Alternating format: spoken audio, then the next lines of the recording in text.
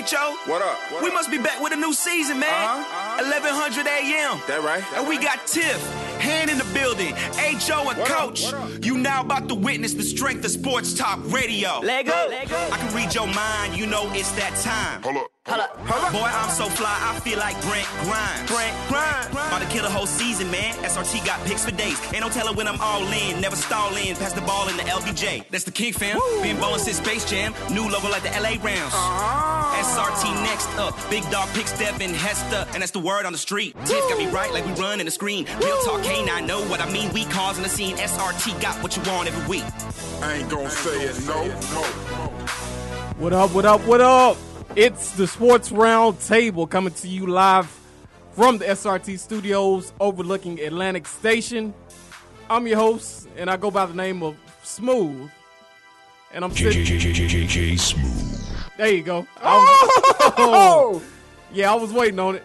Again, I'm your host, Smooth, and I'm actually sitting in for the man himself, HM3, but you know him as Big H.O., the Bankhead legend. And the normal crew is here with me, and to the left of me is the superhero himself, Hancock. What up? What's up, Bruh Six, and welcome. I appreciate it, It's man. your second home anyway. Yeah, I appreciate it. What's good? Oh, man, I'm good, man. Just sitting in traffic, and shout out to Big Hope, man. He entrusted me with his child. That's what I call it. This is his baby, so and he actually entrusted me to come on and host the show, and I'm glad he did. It's always a great opportunity. Well, we always know you gonna do that thing, G. So let's do this thing. Cool. And to my right, the coach himself, Nick Saban's nephew, the owner of Real Talk Tees. D-Will, what up, man? What's happening, man? What up, crew? What up? What's up, Hey, Weezy? man, I'm good. Smooth, what's up, brother? Oh, I'm good, man. Sixth man of the year filling in, man, doing this thug thistle. Yeah, I'm good, man. They said the bridge is opening on Monday, so I couldn't be more excited. Yeah, I'm kind of excited too, but like I say, it's bringing all the traffic back. Yeah, for you it is. Yeah, I was riding good for a minute though. Yeah, I'm sorry to hear that. But audience, welcome back to the Sports Round Table. Again, I'm your host, Smooth, and joining me as always are Hancock, D-Will, and I don't know how I could forget this, but we also have engineer extraordinaire behind the glass. G, what up, man? Yo. Yeah, audience, we can't forget about G, the man behind the glass that makes it all happen. But audience, again, welcome back. We'll give you a quick rundown. So coming up in the first hour, we'll talk about some sweeps by Golden State and the Cavaliers. We got news from Kendrick Perkins. The Celtics reunite. We'll talk about Tony Romo and Dwight Howard, and we'll get into the email bag in the second half of the hour. So let's go ahead and get into some hot news.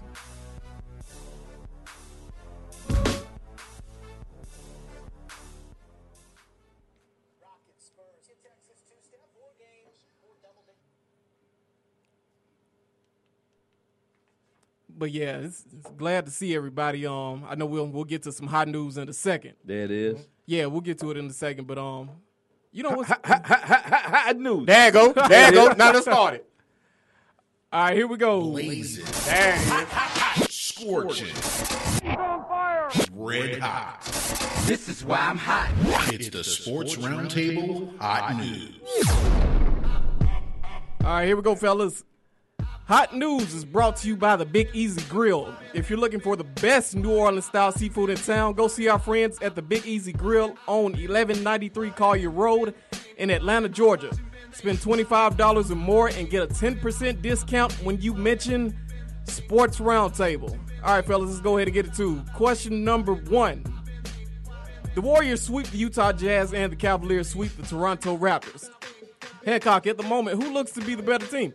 You know, if you would have asked me that about 2 weeks ago, prior to seeing, as they say, the Cavs flip the switch, Right. I would have said Golden State was going to cruise through all the way through the finals. I thought that they were head and shoulders the better team, playing the better basketball. But honestly, to be honest with you, LeBron has turned it up. Yeah, he has. Now, you can say that they played lesser competition over there in the East, but he's done to that lesser competition what you would want them to do. And that's just basically take Toronto out of the series. So if you, like I said, if you were going to ask me a couple of weeks back, I would have said Golden State. Right now, it's a little bit tight. I still give the edge to Golden State because I think LeBron will have to play so many heavy minutes and really carry that team so hard right now.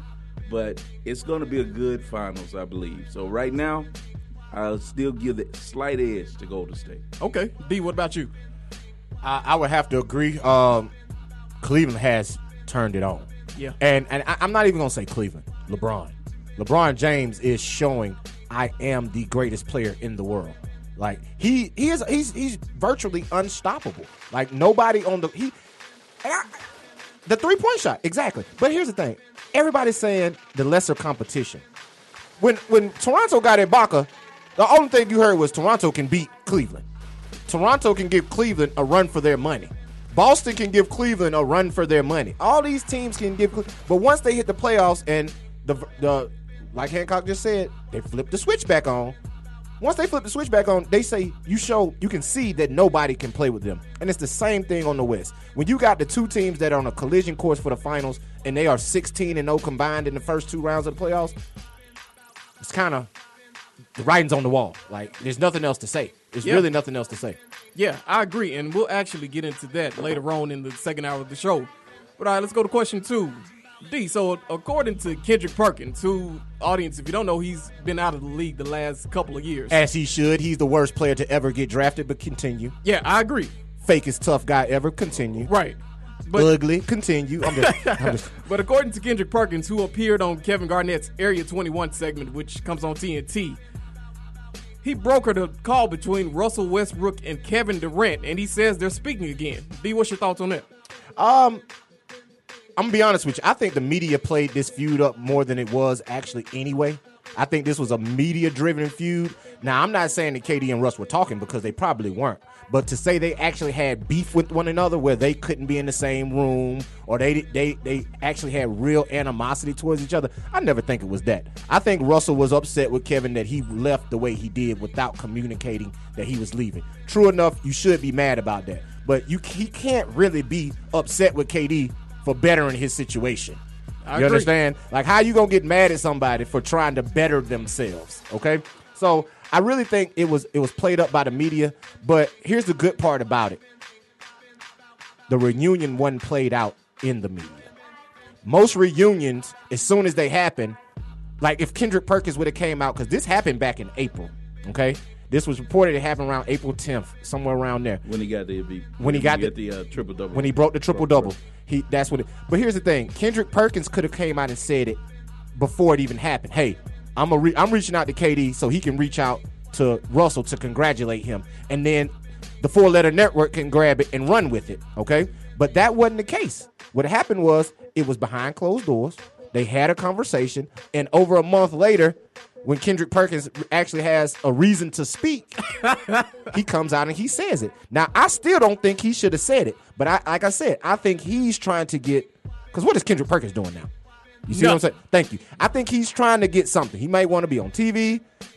He's looking for something for him to come out with that information, because that's against the code. Yeah. You know what I'm saying? If you what's talked behind closed doors don't need to be spoken out in public. So I don't know what his motives are, but I think it's a good thing that they're talking again, and I never think the feud was as bad as it actually was played out in the media.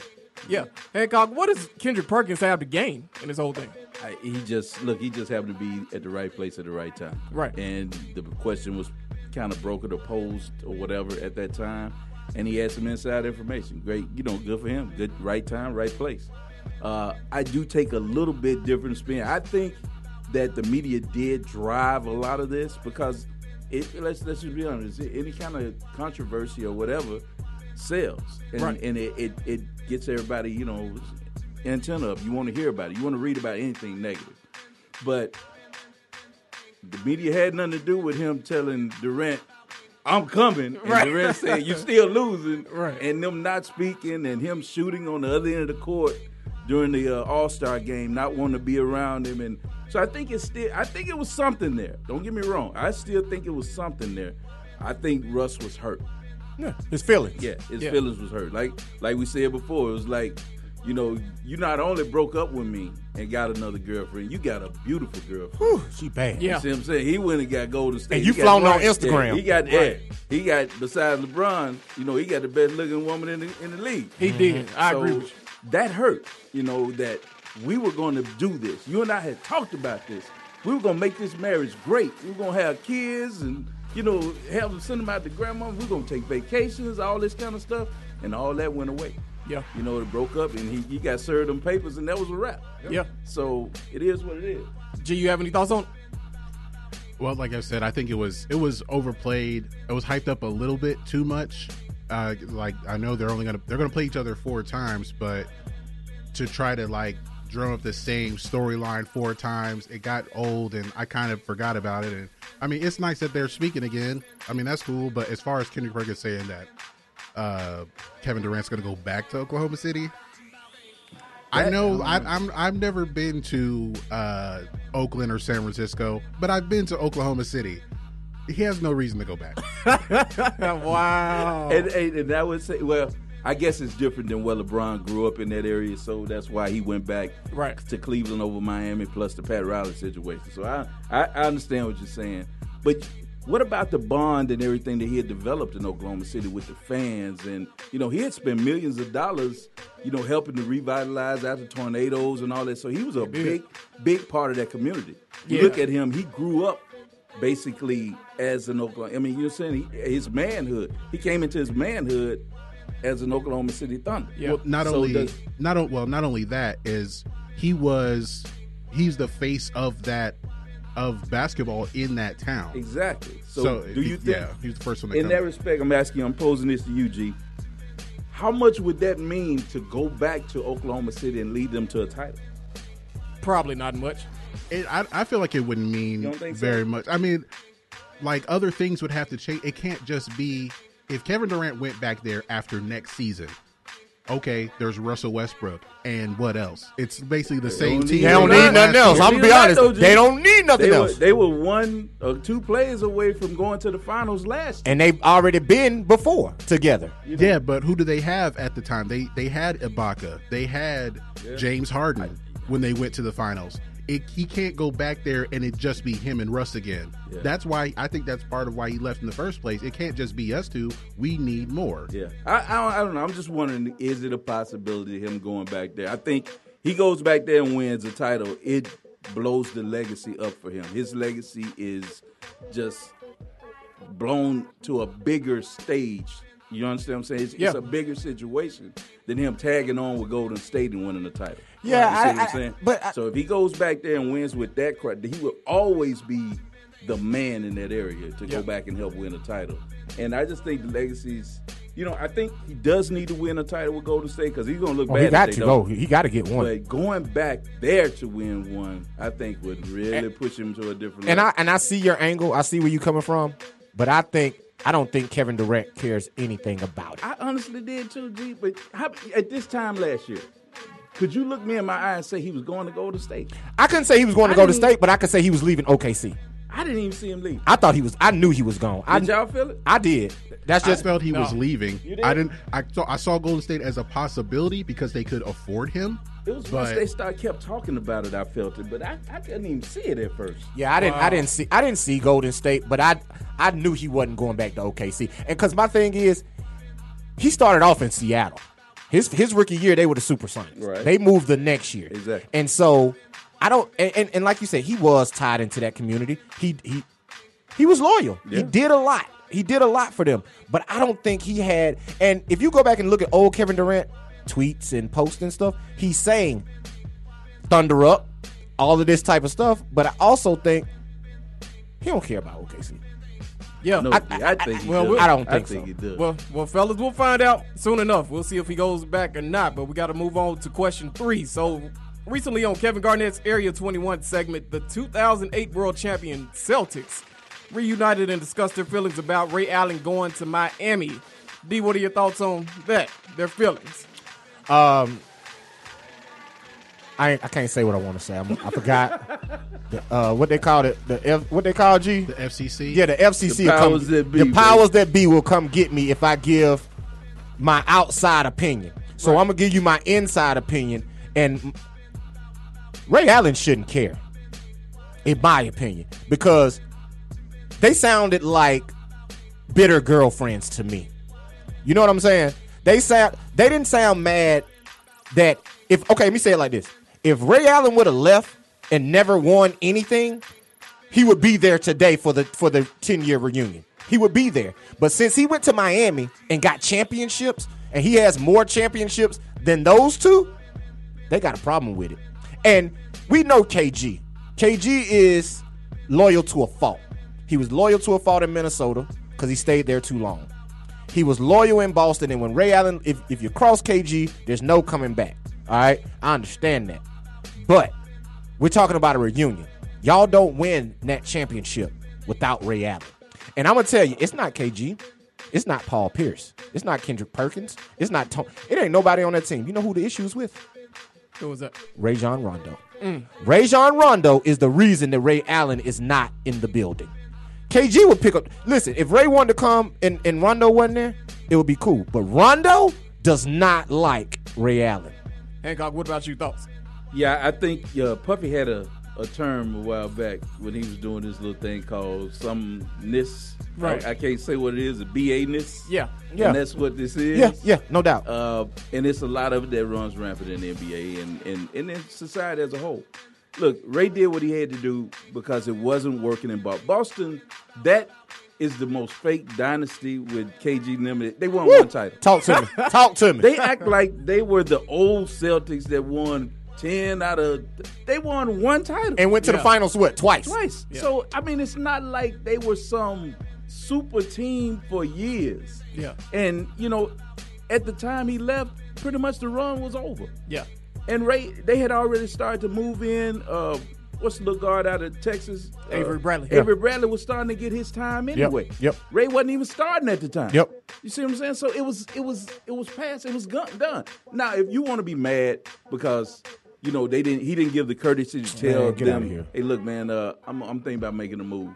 Okay, that's cool, but you cannot sit there and say, how you gonna throw out the title we won? Mm-hmm. We were brothers then. Yeah. You see what I'm saying? Yeah. Because I left now and I didn't do it the way you wanted me to do it. The way you wanted me to do it. Now you got a problem. Right. And so, look, the run was over. It's the fakest dynasty in sports. Yeah. You know, like I said, they won title after title. So get over it. Yeah. And not only that, the title was in 2008. Ray Allen didn't leave to 2012. That's what I'm trying to say. So y'all played 4 more years together without winning. So what's the beef? Right, exactly. All right, fellas, here we go. Question 4. Hancock, CBS's new lead NFL analyst, UNG's boy, Tony Romo, fell 6 shots short of advancing in the qualifying rounds for the U.S. Open. What's your thoughts on that? Romo is a real nice golfer, and eventually I think he will, if not, make this, whatever. He might even play on the senior tour because I think he's that good an athlete. Right. He might even have a chance to qualify and make the senior tour before it's over. I heard he had a couple of blow-up holes that cost him and ended up, fell, what you said, 6 shots short. So, 1-2 holes can do that. Mm-hmm. But he was close. He was right there if you look at it. So, you got to tip your hat to him. Golf is a game of concentration and skill. It's not sport. Yeah. If I can play it still. G, I know this your boy. What's your thoughts? It's cool that he was only 6 shots short. I feel like he just walked off the street onto the golf course right after retiring. I know he plays golf, but how much time do you really have to play? Oh, he has a lot. Well, now, yeah. No, I'm saying during the season, football, you got to understand, football and basketball players have a lot of spare time. They don't spend 18 hours or 8 or 10, 12 hours at their profession. They go to practice for 2 hours. They go to treatment for 2 hours. And the other 20 hours are theirs. You got to understand that. You see what I'm saying? They're not at the building 8 to 12 hours. Quarterbacks, though. I don't think so. They may spend 6. They may spend 6. They don't work 8-hour days. Just don't happen. So he got a lot of time to play golf. Wow, and just a quick note, Tony Romo, he last attempted to qualify for the U.S. Open in 2011, and in 2010 he advanced to the sectional qualifying. Yeah, see, he can do So that, man. he got enough time, G. He playing all that doggone golf. Yep. He definitely has more time to commit to it now. So Yeah, exactly. He got his life. Yeah, he took a little flack for trying to qualify while he was playing, though. Right. He did. Took a lot A of lot. flack on that. Hey, but not to digress or change the subject, but why are the Tony Romo types, i.e. Jay Cutler, getting these jobs? You heard me say? No. How does Jay Cutler retire and go straight to the booth?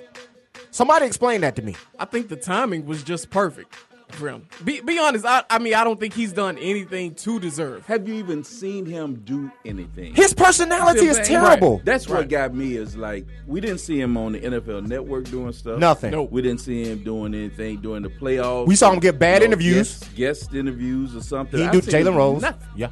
And now to be elevated to what, the second or third team? He's on the second team. Second. What? I just don't understand it. Yeah. I don't understand it. But that's just me. Right. Yeah. We'll see what happens. All right, question 5. Atlanta Hawks center Dwight Howard was pulled over for speeding around 2 a.m. early Friday, April 28th, before the Hawks lost in Game 6 to the Wizards. D, does this explain Dwight Howard's poor Game 6 performance? Nah. It don't explain nothing. It explain Coach Bud did not know how to use Dwight Howard.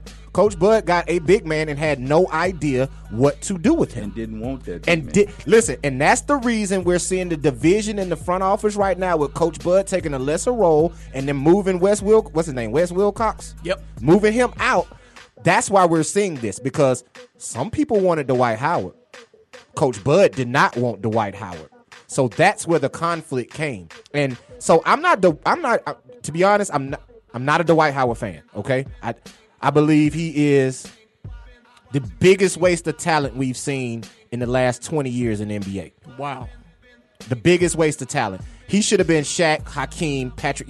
He should have been considered with all of those guys. Granted, he did get the back injury, but prior to the back injury, you already saw the fall off. Pre-back injury, you saw the fall off. So my point is, for you to have someone like that on your team and then not utilize them to the best of their abilities to help your team, that's a detriment to the coaching. And 2 o'clock in the morning speeding, what was he in? Like a Maserati or a Ferrari or something? An Audi RS7. Audi A7?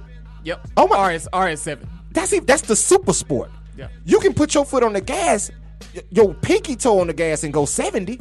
You see what I'm saying? He didn't have a license, though, did he? Well, no, he didn't have insurance or registration. No insurance. Or registration. Yeah. He shouldn't have been behind the wheel. And he shouldn't have been able to drive home. Right. Oh, they told his car. They told his car. No, there was another car following him that he got in the car and went with. Oh, yeah. He was supposed to get a free ride with them. Wow. Well, he wasn't intoxicated. He was driving revoked. Well, here's the thing, Hancock. Here's the thing. I understand that, but it's not like Dwight Howard can't afford insurance. I understand that. Well, they didn't say he didn't have insurance. They just said registration, right? Hey, It was insurance. No insurance. Oh, Yeah, it's insurance. insurance. Okay, well, he shouldn't have been driving. Yeah. I take that back. Yeah, and I'm not saying I'm mad that he got off. I'm surprised he got off, and I'm happy he got off. But hey, just another bad decision by somebody who really doesn't take a lot of things serious. But he got so much money. He buys so many cars probably. That's probably a car he probably had stashed somewhere that he just jumped in that night. You see what I'm saying? Now, I'm making excuses for him. Granted, okay, so I understand any backlash I get. I'm making excuses. But still, it's not like Dwight Howard can't afford insurance and registration. I just wanted to add that. I think it's. You need to see that Rodney King video. I'm just saying. He is Dwight Howard. Things go bad. He is Dwight Howard. Things can't go bad. He's 6'11", 200 pounds. They ain't finna fight him. But at least it was just It's strength in speeding. numbers, D. It was just speeding and not, he was driving drunk or anything. Because if he had this and he was drunk and he was able to play and he went like 2 for 15 or something, like that would be surprising that he even gets 15 shots. Yeah, he ain't getting that. I think he only got like 5. So it was a speeding ticket, yeah, but it's not that big a deal. It's not really. that big of a deal. That's my point. I understand that the consequences could have been big. The optics look bad, though, man. I mean, come on, Yeah. Well, they look look bad because it's Dwight Howard, and that's my point. He's already a polarizing Exactly. figure. Don't so, bring yeah. any more negative things to yourself. Unforced error. True. Yeah. Well, just a quick note on Dwight Howard. He averaged only 8 points and 10.7 rebounds in 26 minutes for the series.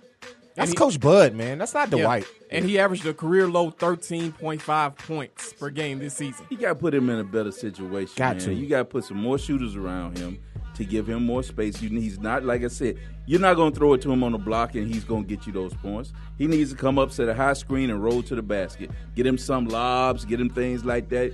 He gets some putbacks, let him touch it that way. Because other than that, he's not your traditional center anyway. Yeah, and Dwight can no longer give you 25 a night from the post. Like Back in the day, he could. Yeah, just with the turn and jump hook. But Exactly. And here's the thing with Dwight.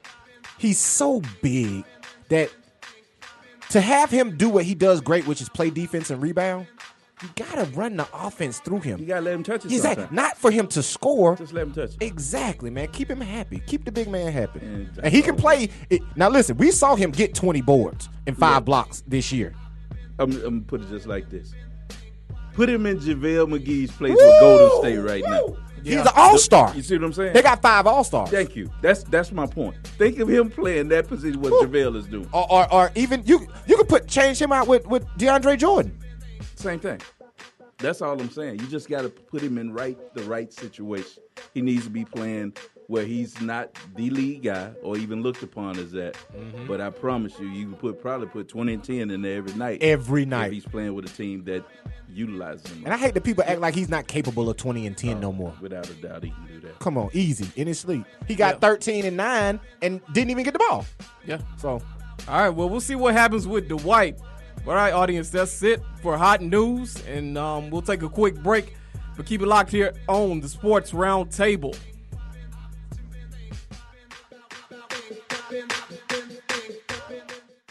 We'll be back with more Sports Roundtable on the Worldwide Radio Network. There's a lot going on in the world, and your world is always changing. That's why it's important to stay connected. The latest news, the latest entertainment, the newest music. If it's in the air or on the air, it can be in the palm of your hand, wherever you are, with the iHeartRadio app.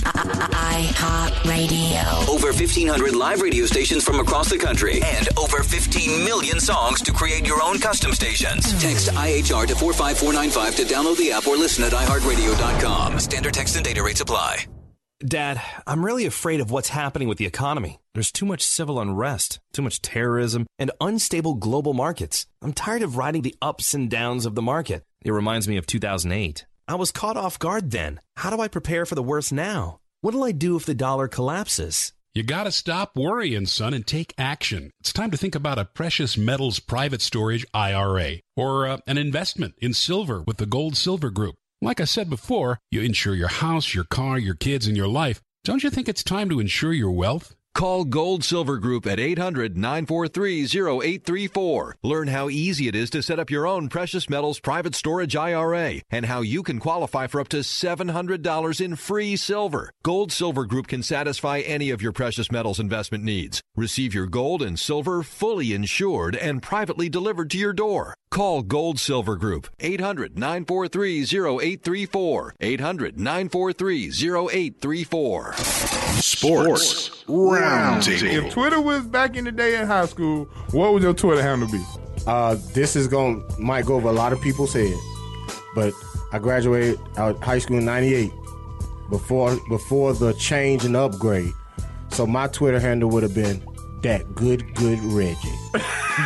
Only on WWE 1100 AM.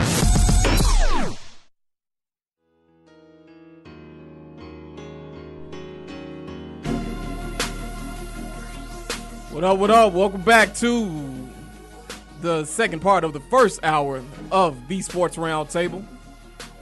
All right, we'll go ahead and jump into some email bag questions. And the email bag is sponsored by Jay's Used Cars. If you're looking for a new, pre-owned, or used car, contact our friends at Jay's Used Cars. They're located at 3820 Lawrenceville Highway, Tucker, Georgia. Give them a call at 770-496-0339. Mention Sports Roundtable and get a 10% discount. You can also view the inventory at jaysusedcars.com. All right, here we go, fellas. Let's go ahead and get into the email bag questions. You've got mail. All right, first up, Hancock, who do you think was the steal of the draft? I said it the night of the draft, and I'll say it until they kick off in the beginning of September they kick off, whatever? Yeah. Reuben Foster. There you go. And I say Reuben Foster because he fell to 31 about, say, it's all kind of rumors, some about his shoulders or whatever. He didn't like what happened at the combine, whatever. Doesn't matter to me. To me, him going to the 49ers, you kind of solidified your middle of your defense or wherever you're going to play him. He's a stud. You talk about maybe, I won't even put a name out there. Let's just say I think you'll have a perennial Pro Bowler right there at that position with that guy. And I think a lot of teams are going to look back with regret, as in the likes of Warren Sapp, Randy Moss, those type of athletes that Tom Brady. You had a chance to get, and you let him get away because of something, whether you worried about a failure, wasn't even a failure sample, a diluted sample, or, and then my thing with the Falcons was they passed on. They had a chance to get him, but they go and get Tack McKinley, yeah, and he has injuries, has a rotator cuff or something like that. So if you worry about injuries, okay, don't tell me you worry about injuries when you take him. It had to be something else that you didn't want or that you didn't like, because you cannot tell me that you would take a guy, wouldn't take a guy who's played on probably the best defense in the last 2 to 3 years since he's been playing in Alabama, and go get a guy from UCLA who's a good football player. Don't get me wrong. And I say that, but I have to also put a caveat on it, because I felt the same way last year when they picked the safety, and Keanu Neal, and he turned out to be just what they wanted with his defense. So in that respect, I got to kind of take a backseat a little bit. But you asked me about stealing the draft. I say Reuben Foster. What's interesting with Reuben Foster is that the 49ers were ready to take him at number 2. Yeah, exactly. They were ready to take him number 2, but then Chicago made that trade. Like, well, we like Solomon Thomas, and, if you want to give us these picks, Chicago, let's do I'll that. take it. Yeah. B, what about you? Yeah, I'm gonna go a little bit deeper. And I've said it several times on this show. He was a first-round talent that got hurt late in the year that dropped in the draft. And that is Eddie Jackson. 4th round, pick 112 to the Chicago Bears. Chicago Bears, granted, they are the Chicago Bears. Okay, I understand their pass defense is horrific. They don't have a quarterback. They're probably going to be one of the 2 bottom teams in the NFL this year, probably roster-wise. But when you can solidify your back end, which is one of the most important parts of your defense, you gotta clear your corners. You got to get your back end straight. They just got their back end straight with a first-round talent that they picked up in the 4th round. All right, and I believe if I was anybody else, I would have reached for him, because not only are you getting a person who at Alabama, let's talk about, he went to Alabama, he played corner, he played safety, he returned punts, he did it all. So you're getting someone who is versatile on the back end that you can move around. You can put him on the slot. You can put him out on the edge. You can put him at free safety. You can move him up into the box at strong safety. It's so much that he can do, and he can help you in special teams. So to pick that up in the 4th round, and typically in the 4th round, you're not looking for a starter. They got them a perennial potential Pro Bowler at that position for time to come in the 4th round. So I believe that was the steal of the draft. G, what about you? Did you have one? I wanted to say, even though a lot of people may not really agree with it, I think the Browns took a step in the right direction. You don't have to explain this one. Look, it's easy to do when you only had 1 win last year, but they got the guy who's rated as the best defensive end, the best defensive lineman in the draft.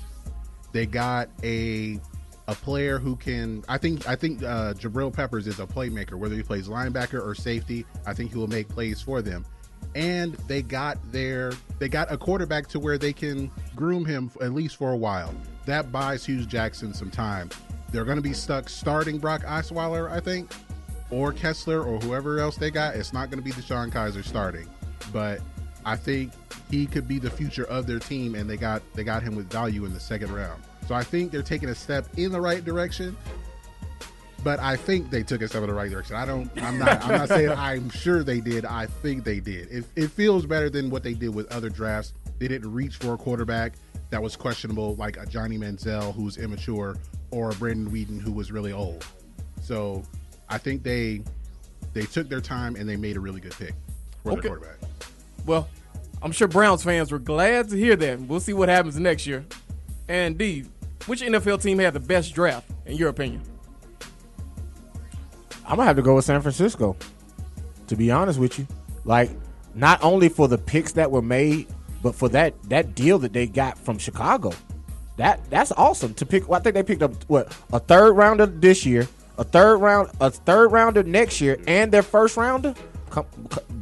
You can't beat it. And then you get Reuben Foster at 31. Like, that was a great draft by the San Francisco 49ers. And I on this show, I know we've given a lot of flack to John Lynch being a new GM and never been doing that job, but he had a hell of a draft for his first go round. He did. Same. I thought San Francisco won the draft. They got Solomon Thomas, a guy that they won, which they're looking at to be their Warren Sapp. Then on the middle, they got the Derek. Can't even think of my man's name that played at Florida State. That was the linebacker. Yeah.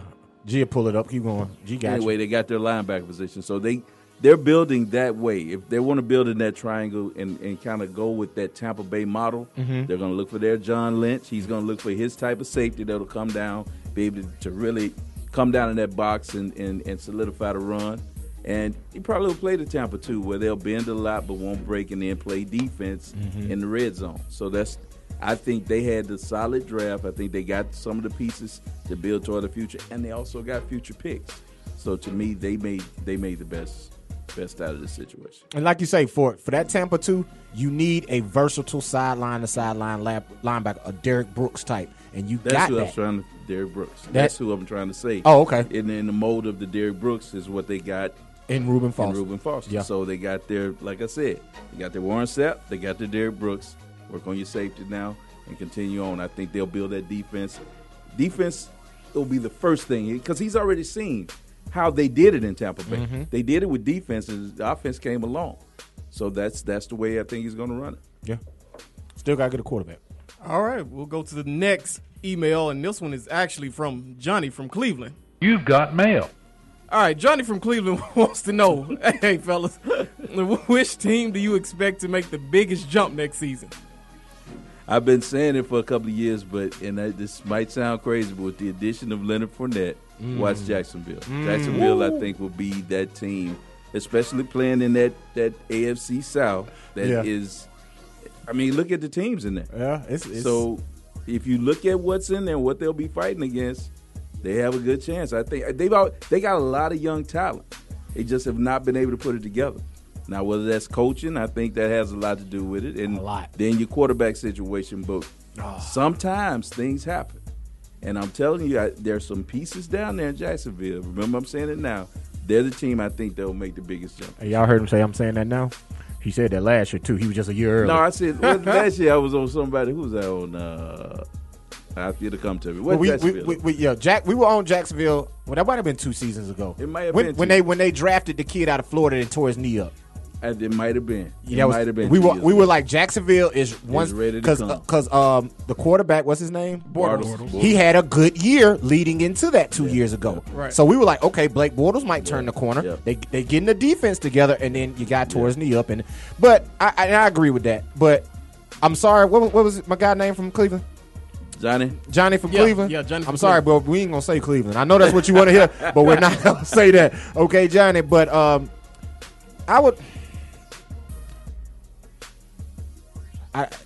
it'll be redundant to say San Francisco just because I like them and they still don't have a quarterback.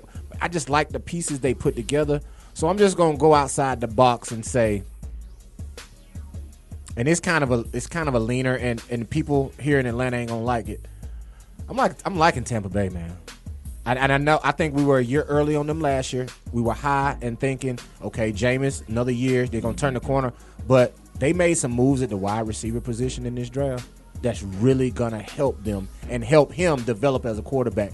And if I'm going to say a surprise team, they're not much of a surprise because they were competitive last year. But I think the NFC South is going to be one of the most competitive divisions in football next year. You got Atlanta coming back off the Super Bowl. Tampa Bay is better. Even though the Saints are they're not really good right now. They're still the Saints, and they can put up points. They're gonna even though they got rid of Brandon Cooks, but adding AD, that's gonna make a difference. Okay, so you can't just sleep on them. So I believe the NFC South, and I'm just gonna take Tampa Bay as my sleeper sneaker team. G, you got one? Well, I don't know if it'll be like they're going to take a step, but I think they're going to bounce back someone from the NFC South. I think Carolina is poised to bounce back. They got the running back. I guess it's the one they wanted. It's not the one that anyone really expected, but they got the one they wanted, and there'll be more diversity on offense for Cam Newton. He doesn't always have to run it on 3rd and short. He can hand it to somebody. And they also drafted Curtis Samuel in the 2nd round, so he has another receiver to work with. So I'm expecting the offense to be better and the defense to be fully healthy. I know how old Julius Peppers is, but he's still out there. He is still productive for them. He ain't even 37, and that ain't old. He's still going to make some plays from if he plays the end or the linebacker. I'm 37, y'all. Yeah, so I'm expecting them to bounce back from last season. Hey, but we got one from Facebook Live. My man Calvin Green said, and Smooth, get ready to smile. He said the Titans. There you go. He said the Titans are a team that's going to take a step forward because they made good moves in the offseason, and Mariota has another year, and they got my boy back there toting it. Injury. How's the injury coming back from? Oh, he should be ready. They're expecting him to be ready. It was a bone or was it a knee? It was I want to say it was around the ankle. It wasn't an Achilles, but it was in the leg, somewhere in the lower leg area. Yeah. It is. So we'll see what happens. All right, let's go to the next email bag question, and this one is from Bud from Atlanta. You've got mail. All right, Bud, here we go. Bud wants to know, is Joe Dumars the answer to the Hawks GM vacancy? D, what you think? I'm going to let Hancock go first, and I'm going to piggyback. I'm not sure because, the funny line is he picked Darko Milicic. Okay, cool. I'm not even going to go there. Oh, you know he was going there. I knew he was going there. I just don't know how he's going to, his philosophy as far as basketball now. I want someone that's going to mesh with whatever Bud wants to do. If Bud is going to be your coach, you need to find some kind of general manager that takes into account what Bud does. It makes no sense to try to fit a square peg in a round hole. They have to mesh. I have to get you the type of players that you can be successful with. And looking at what Bud does, I don't know if Dumars will fit that. You know what I'm saying? Normally, a general manager wants to have the guy, come in after him. If you bring in a general manager, he want to help pick that guy. Exactly. He wants to have that guy so they'll have the right type of philosophy. Now, if in this way, I think you need to work backward and find someone who Bud kind of feels comfortable with and has some kind of kinship with. So, Dumars, I'm not sure. And he's had some success, but that was, a long time ago. Yeah, and it was mild, and it was for a short run. But they won one title. Exactly, now they went to 6 finals. What? How many six Eastern Conference Finals in a row, but they only went to 2 finals. Yeah, so and 1 title.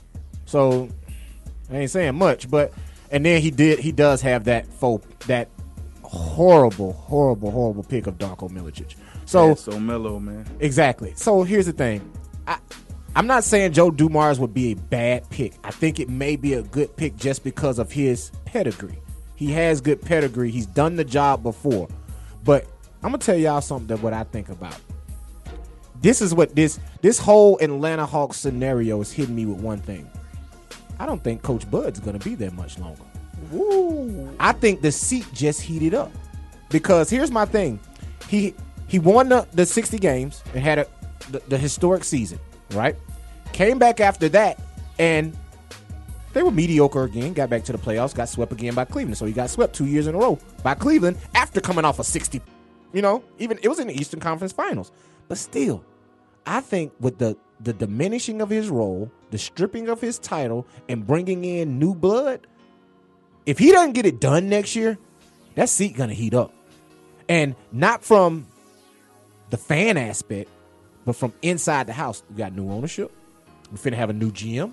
And it's about to be turnover on the roster. And a new building that they're cleaning. It's not a new building, but they're renovating. They're renovating Phillips. And it's going to be different. So my thing is, Bud is not – Bud is more on the Bill Belichick side of media than he is of an outspoken coach. He's really monotone, mundane, not a big personality. So I'm going to tell you like this. Bud better win and win fast, or that seat's going to heat up. And the writing is on the wall with the moves that have been made that the seat might be a little warm. Well, I got a question for you on that. You said like he needs to win or he needs to get it done. What would you expect there? Because this year they were the 5 seed. Yeah. Last year they were the 4 seed. And the year before that too. And the year before that that's when they won 60 games. They were the 1 seed. Mm-hmm. So do you think like this year they won 43 games?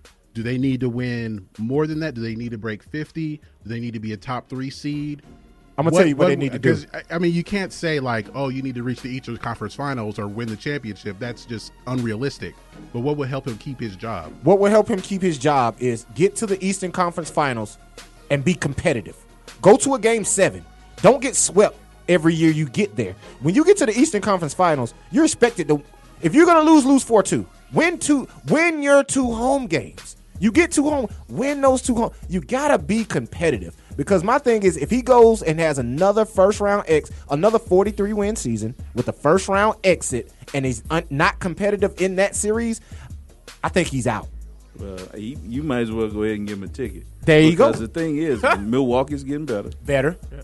Philly's going to be better in a while. Cleveland's not going anywhere. Nope. I mean, Boston, and also Washington. All these teams. You have to consider like what players. If Millsap is going to opt out, is he going to re-sign? Oh yeah, he's going to get paid. But see, this is my point on it the whole time. When I kept saying blow it up 2-3 years ago, you blow it up because look at all the team. You had a team that won 60 games. You had 4 players that went to the All-Star game. Out of that 5 that went to the Eastern Conference Final, you got 1 player left. So you still blow it up, whatever. You blew it, it got blown up regardless. So you should have gone and gotten rid of him when you could have gotten stuff back. Al walked for nothing. You basically Jeff Teague for nothing. You see what I'm saying? And the other boy left for nothing. I'm sorry. DeMarre Carroll left for nothing. Yeah. So you lost 3 starters for nothing. For nothing. So you should have made moves. That was my point on it. But, who's to blame, though? Well, it's Bud to blame. Thank you. Because he was the man that was in charge of the whole process. And this is what I was saying about when you are the coach and GM, you develop I won't say a friendship, but a closeness with your players. So you won't pull that trigger. Now, GM has that space between them. So he'll pull that trigger and say, no, he has to go. And if somebody would have done that with Al, think of if you'd have made that move and got draft picks back or whatever for Al, think of the people coming out this year. Think of the team. Think of the talent that's coming out. Because this would be the draft that you picked up your picks. That's what I'm saying. So that's why I was saying move. You had to move when it was time to move it. And now you're sitting here in that same mediocre space that I keep talking about, where you're not bad enough to pick high draft picks, but you're not good enough to advance in the playoffs. So you're just stuck in no man's land. So you should have moved them. You lost 4 people anyway. And now, if you pay Paul Millsap that max, because you remember now they can pay him $70 more million than anybody else. Oh my goodness! Now you're going to tie yourself to that player who has seen his better days. Like I said, he's not over the hill, but he's on top of it. Mm-hmm. So now you're going to pay him for what he's done, not for what he's going to do for your franchise. I can't do it. Because he's not a franchise player. And here's my thing. What the hell has he done for the franchise? What has Paul Millsap done for the Hawks? Kept you mediocre. They were mediocre prior to him getting there. That's what I'm saying. He kept you in the playoffs. So what do the Hawks owe Paul Millsap? Absolutely nothing. And it's irking me in the new age of the NBA with all the money that's getting out that people think you have to pay this player because he deserves it. Like, if he's not the caliber player that deserves that caliber money, don't give it to him. I agree. Kent Bazemore should have never got $70 million. Exactly. Why pay him that? He's not that caliber player. I don't care what he's done. I don't care that he's there and we got to spend this money. If you got to spend it, go spend it on somebody who deserves it. Don't just give it out because you have to give it out. Wow. All right, fellas. Well, we'll see what happens with the Hawks and their host. Go ahead. Big H.O. tuning in from D.C., baby. What up? What up, big homie? What's up? What's going on? All right, fellas, here we go. Last email bag question is coming from Muhammad out of Louisville. You've got mail. All right, Oscar De La Hoya, the Golden Boy himself, he made an appearance on the 4-Letter Network. And he believes that Floyd Mayweather is wasting his time challenging Conor McGregor to a fight. And instead of challenging McGregor, he should challenge Triple G, who is Kennedy Golovkin or Canelo Alvarez. Fellas, what are your thoughts on that? What should Floyd do? I think Oscar should shut the hell up, for one. For two, he wants that fight with Canelo because Canelo's his fighter. And he knows that brings the big check, okay? Why would Floyd go fight Canelo when he already whooped Canelo? He schooled Canelo. That wasn't a play-around fight. He made him look mediocre, okay? He made him look remedial. And why would he fight Gennady Golovkin? Gennady Golovkin is 30 pounds heavier walking around, 40 pounds heavier walking around than Floyd Mayweather. Why would you do that? And here's my other thing. Conor McGregor, that's going to be a big check. If that fight happens, that will be one of the highest grossing fights in Floyd's career. Hands down, because he's not only bringing in the boxing fans, he's bringing in the MMA fans. So everybody's going to watch that fight because, truth be told, if Floyd go in there half-stepping, Conor can knock him out. Now, it won't happen. But my point is, Oscar De La Hoya is on there promoting a fight between Canelo or Golovkin with Mayweather, and Canelo and Golovkin hadn't even fought yet. And the only fighter you got in there is Canelo. So what if Canelo loses? Are you going to say, yeah, Floyd needs to fight Golovkin? No, you're not going to say that. You're going to say that he needs to fight Canelo because that brings you money. So my point is, Golden Boy Entertainment is a joke now. All right, it is a total joke. Boxing, it as a whole has been a joke for years. Floyd is the only one that has made it remotely relevant over the last 15 years. So my point is, Oscar De La Hoya is in it for a check. He's doing what a promoter does, which is trying to promote the best fight. Now, is it the smartest fight for Floyd? Nowhere near. It's promotion. That's all it is. And that Canelo fight, let him fight out. Canelo and whatever they're going, Golovkin, go ahead and fight. Triple G. But the thing about boxing is nobody's really watching it. Thank you, man. It's because, I don't think that they develop the fighters the way they need to. Boxing in this country, it went pay-per-view. I remember one of the biggest super fights was when Duran fought Sugar Ray, and from then on, everything was like pay-per-view. You had to go, this was closed circuit back in the day, even before the pay-per-views, but still the same lineup. Boxing used to come on regular television, network television, and you got to see these fighters, and you could build a following where we knew fighters. They can have a new guy come up every and say, this is the champ, he's 38-0. I hadn't seen any of his fights. It's like if a tree falls in the woods and nobody's out there, did it fall? I don't know. Talk. And the thing about MMA, it's the now craze. They put the fights up there, the best fighters fight. They pit the top fighters against each other. In boxing, we waited how many years to see Mayweather and Pacquiao? Talk. Like all this politicking and all that. And that's the difference, is that when you have in that MMA and the UFC, whatever, the bigger you are, you fight the top people. And that's a drawing card. You don't have to go through all this red tape and waiting years to you got to fight him because he's the first runner up and then the winner of this. And then if you get beat, then it's a bad thing. In MMA, nobody has a perfect record. Look, nope. They get beat. Yep. Because they fight the best. Yep. And that's the key, is that they're fighting, and it's fights you want to see.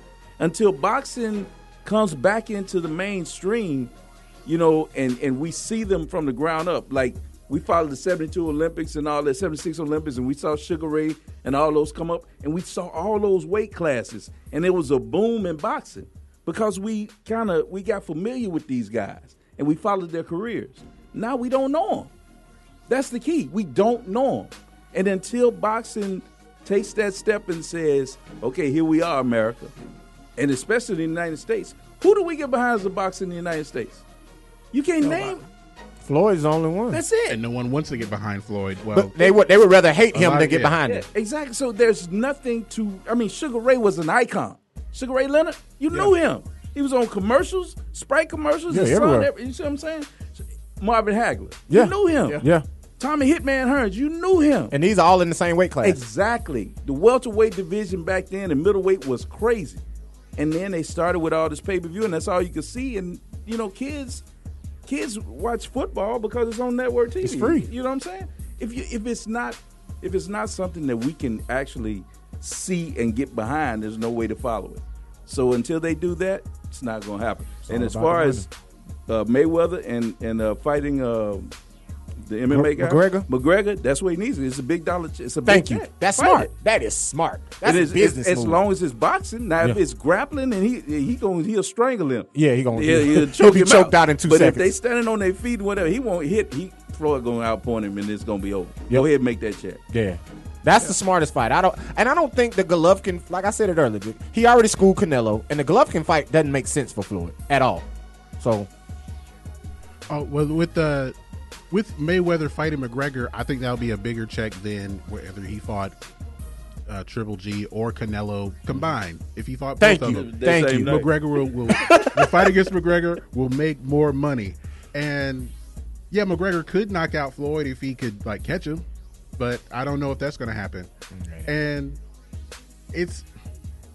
I understand what you're saying with boxing kind of dying out. I mean, the most popular, it's more popular in Canada. They pay more attention to it. And the last American boxer that really had the pulse of America was really Mike Tyson. As far as a heavyweight goes, and with any other classes, maybe Oscar De La Hoya. But he had Mexico. He didn't have us. But he was American though. He won a gold medal for the U.S. Yeah, but we ain't care about no Oscar. I'm just gonna keep it real. I'm gonna keep everybody. When Oscar fought, you wanted to see him do what? You wanted to see him lose. Wanted to see him lose. So he was always like with Floyd. Exactly, he was always the villain. And I think you just said something that made me think. We don't have any good people. We only have villains. Everybody in boxing is a villain. Floyd's the villain. Oscar was the villain. Ricky Fatton Hatton was the villain. Pacquiao was the villain.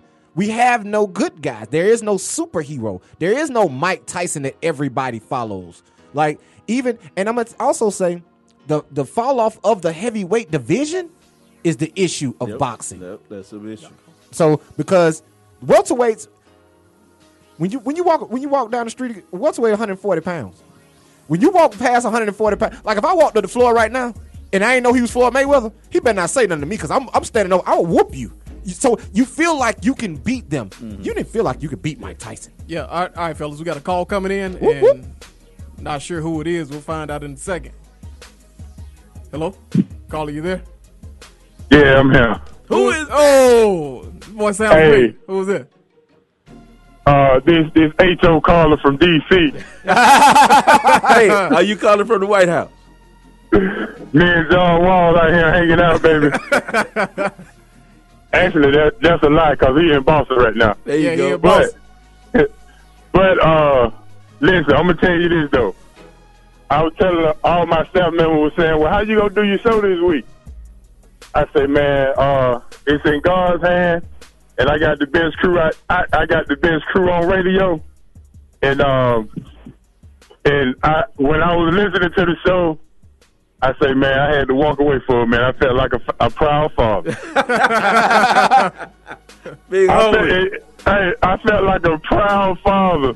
But then when reeled it back in, Hancock say, that fake dynasty Boston had, well, I almost fell out.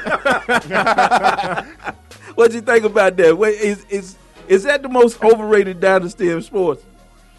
You know, to me, the crew making it more about Boston made them. They didn't make Boston. Yeah.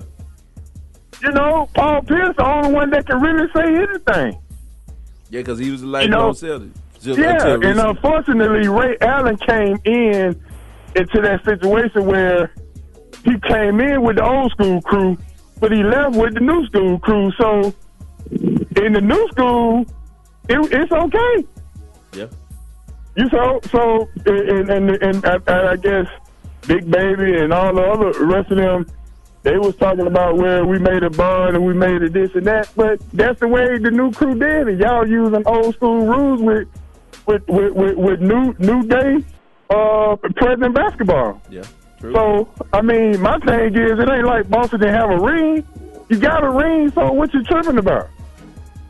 Yeah, you're absolutely and right. my thing is, that team is not going to be one of the greatest Celtics teams out of all them teams that they had. Exactly. So that's really making a big stick for nothing. I agree, Big Homie. I agree. I agree. Yeah, I don't understand that piece, but I'm gonna tell you this about, and I will listen. I got to go back to my tour, but I'm gonna agree with D. Will on this for LeBron. And I know y'all probably gonna get to the Michael Jordan and the LeBron deal or whatever, but D. Will, LeBron will not be appreciated until he retires. Point blank period.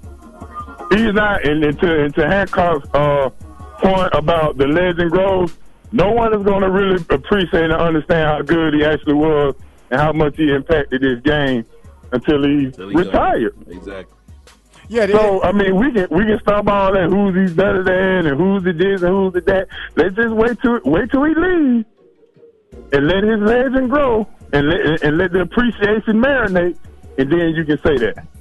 And I totally agree with you, Big H.O., and I see exactly where you're coming from. You can't be judged until your time is up. Yes, you can't judge me. Trying to make him this and compare him to that and all this other kind of stuff. Just wait. True. Just wait. You remember how many haters Jordan had when he was playing? I told you, no doubt. Okay, but when he retired, there wasn't no haters no more, right? Exactly. He still got the highest grossing selling shoe in America. And right? I'm gonna tell you that now. Like, let's quantify it, because I gotta quantify it. If we're talking about impact on the game, LeBron James will never be Michael Jordan on impact of the game, because Jordan is, like you say, he's a icon. Not only a basketball icon, he's a cultural icon. He brought something to the culture that had never been brought before. So, is LeBron going to ever have that type of impact on basketball? No. But in a basketball standpoint, if you know basketball and you're watching the game for yourself today and you watched it then, it's not even a freaking comparison. Who's better? I guess this is when my age kind of goes in, because I can remember saying the same thing about Magic and Jordan. You see what I'm saying? And now Jordan has passed him by. See, it happens with growth and with the kids that grow up on this thing. Evolution. Like right now, I'm telling y'all, right now the seeds are being sown for that next Steph Curry. He down low. You see what I'm saying? Right. He waiting, and this might even be. This is going to be controversial that I'm about to say. He might be Caucasian, because Steph Curry game is not an African American game. Hey, but listen, I know y'all got to go to break, man. No, man, keep talking, man. man. Already flagging me down. It's just like I was. Y'all. I know y'all got to go to break, but look, I just wanted to call in and tell y'all how proud I am, and it's just. You know what? I'm gonna go and have me a big old stogie when I get back to the hotel, and just be thankful of what has become one of the top sports talk shows in Atlanta. There you go. That's all I'm gonna say. And y'all keep it pushing, man. Yes, sir. And I'm out, bro. Holla, Big homie. Be Hey, safe. y'all be good, man. All right, Keep listening. see you next week. All right. Be safe. All right, audience, that's a wrap on hour 1, and we'll be back in a few minutes with hour 2. A bunch of NBA talk. We'll break down every series for you. So keep it locked. Sports Roundtable.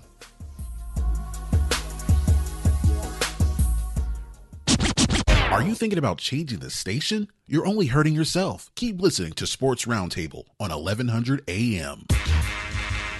You are tuned into WWE Pikeville, AM 1100. Worldwide Radio Network. The opinions expressed during the sponsored programs on this station are strictly those of the program hosts, guests, and callers, and are not necessarily those of Beasley Broadcast Group, this station, its staff, other advertisers, or agencies. Come to the Georgia Renaissance Festival, where you'll see Robin Hood, a Mary Queen, boards of swords and juggling, men in tights who like to fight with sharp things in their hands. Yeah. Clothing, jewelry, pottery, it's like you've won the lottery. Stop on by. Why not hurry? For fun and food and drink. This weekend, enjoy Celtic music, Irish dancers, pipe and drum bands, and traditional Highland fare at the Georgia Renaissance Festival's Highland Fling Weekend. Get discount tickets at select Sam's Clubs or at GARentfest.com. What's up, Sports Roundtable listeners? This is Greg, a.k.a. G-Money, a.k.a. the man behind the glass for the SRT crew. Now, do you have a podcast or radio show you want to take to the next level? Are you a DJ looking for that special voice for your drops during your set? Are you looking for some narration for that big presentation? Do all of these apply, but you're on a budget? Well, come see me at Fiverr.com, Fiverr.com. I can do all of these and more, just starting at $5. That's it, $5. I know you got $5. So stop by Fiverr.com/Greg Hurd. That's GREGHURD. Check out my demo and hit me up with an order so we can make that presentation, that pod, that drop really pop. Who knows? Maybe I can help you make a better show than Sports Roundtable. But don't tell the crew I said that, okay? Just that's between us. Fiverr.com/Greg Hurd. Hit me up, and I hope to hear from you soon. Sports Roundtable. The bridge. Boy, if Trump can get in the White House, they ought to be able to do something with that bridge. Come on, talk to me, man. That's ridiculous. Man. It's crazy. Superhero is my moniker, but I'm going to have to talk to Alfred or something to get me a plane. We got to do something. That's ridiculous, man. Man, the slaves got home quicker with Harriet Tubman than I can get down here. That's crazy. You need the Underground Railroad or something. On the Worldwide Radio Network, 1100 AM.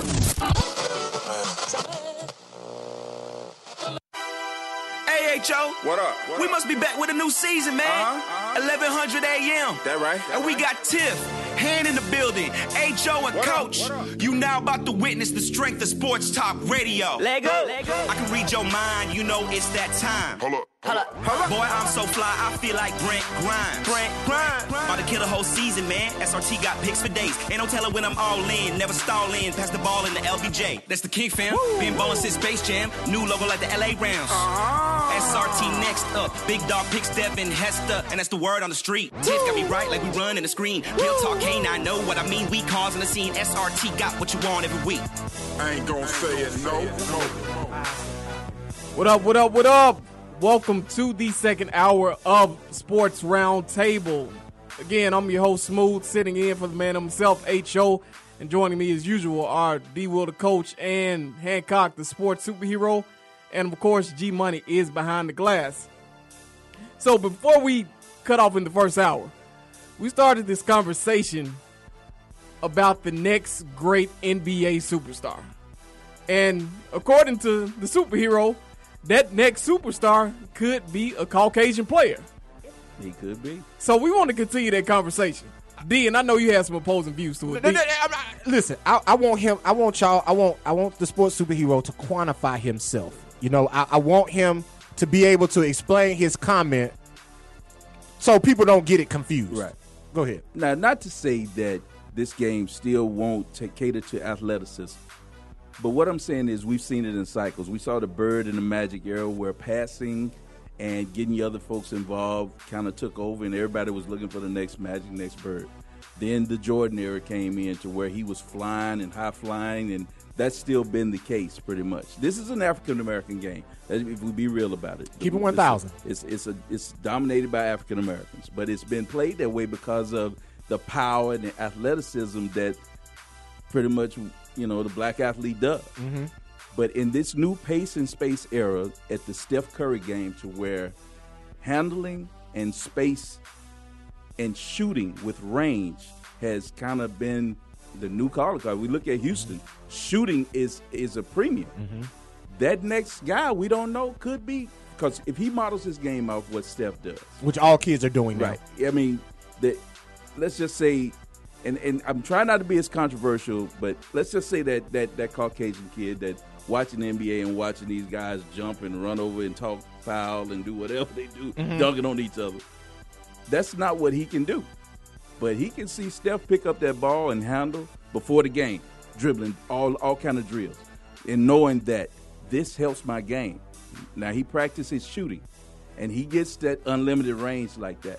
That's a game that he can relate to. He can relate to a Steph Curry game. He can't relate to Clyde Drexler. He can't relate to Dr. J, because he can't do that. But he can do the other things: passing, space, and shooting. And we saw Steph win 2 MVPs, one unanimous. That game that he plays is more akin to what somebody without athleticism can do. And I agree with that. And I can't sit here and say I don't agree with that because it makes sense. But here's why I'm coming for it. I'm coming from the same angle, but a little different. I don't think it's more so on the Caucasian athlete because white boys can still play in the league. I'm not saying they No. can't. I'm not saying that's what you said. A little country, but please don't. Please let me reiterate. I'm not saying that white kids can't play. Yeah. And that they can't play on a level that's conducive to getting to the pros. I'm just being real about what the game is today. Yeah. The athleticism that is shown. Totally understand. And here's the thing that's the difference. It's not about the white athlete looking at the NBA saying, can I play there?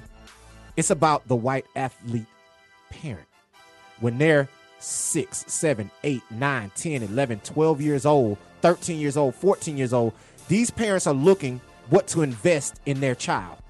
And if their child loves basketball and they're watching the NBA of yesteryear, they're like, ain't no way in the hell my 5'9", 5'10", 5'11" son finna go play in the NBA. So I'm not fixing to put him in basketball and put that time in there knowing he can't be successful at it. And I think that's why we've seen the lack of Caucasian NBA players is because of that, starting in the grassroots years, that the parents aren't pushing their kids towards basketball. But now with Steph Curry, now with pace and space, you got Klay Thompsons, you got these type of who are specialists. And what else about Steph is that he light skinned, and he's non-threatening. That's my point. That's what I meant by light skinned. I know it, but I was just trying. He's non-threatening. He doesn't curse all out. Don't drink, but he doesn't. What I'm saying is, you look like you could invite him over for dinner. Exactly. You see what I'm saying? And that's relatable. Let me ask you this: which group was better, New Kids on the Block or New Edition? New Edition. Who made the most money? New Kids on the Block. Because America's looking for that next Great White Hope. And I'm telling you, a player like that can write his own ticket. Yeah. And I agree. And I want y'all to understand. That we are not going against that. But I'm gonna give y'all a name. If you go back about 5 or 7 years ago and you go look at the Ellen DeGeneres show, it was this little white kid. And he was doing all the dribbling drills, all the dribbling moves, and everybody was in awe of how well he could handle the ball. That is exactly to the point that we're talking about. Exactly. They molded him to handle the ball, to be able to dribble, not to be able to jump over 3 people and dunk the basketball. But if you watch this kid now, he's a junior in high school going into his senior year. His name is Jordan McCabe. He might be that player that you're talking about. Yeah. Because he did develop into a heck of a basketball player. But here's the thing. He might be 5'10", 5'11". Maybe. He's not overly athletic. His vision, handle, and jump shot are up to par with anybody in high school right now. But what is the issue? It's the parents.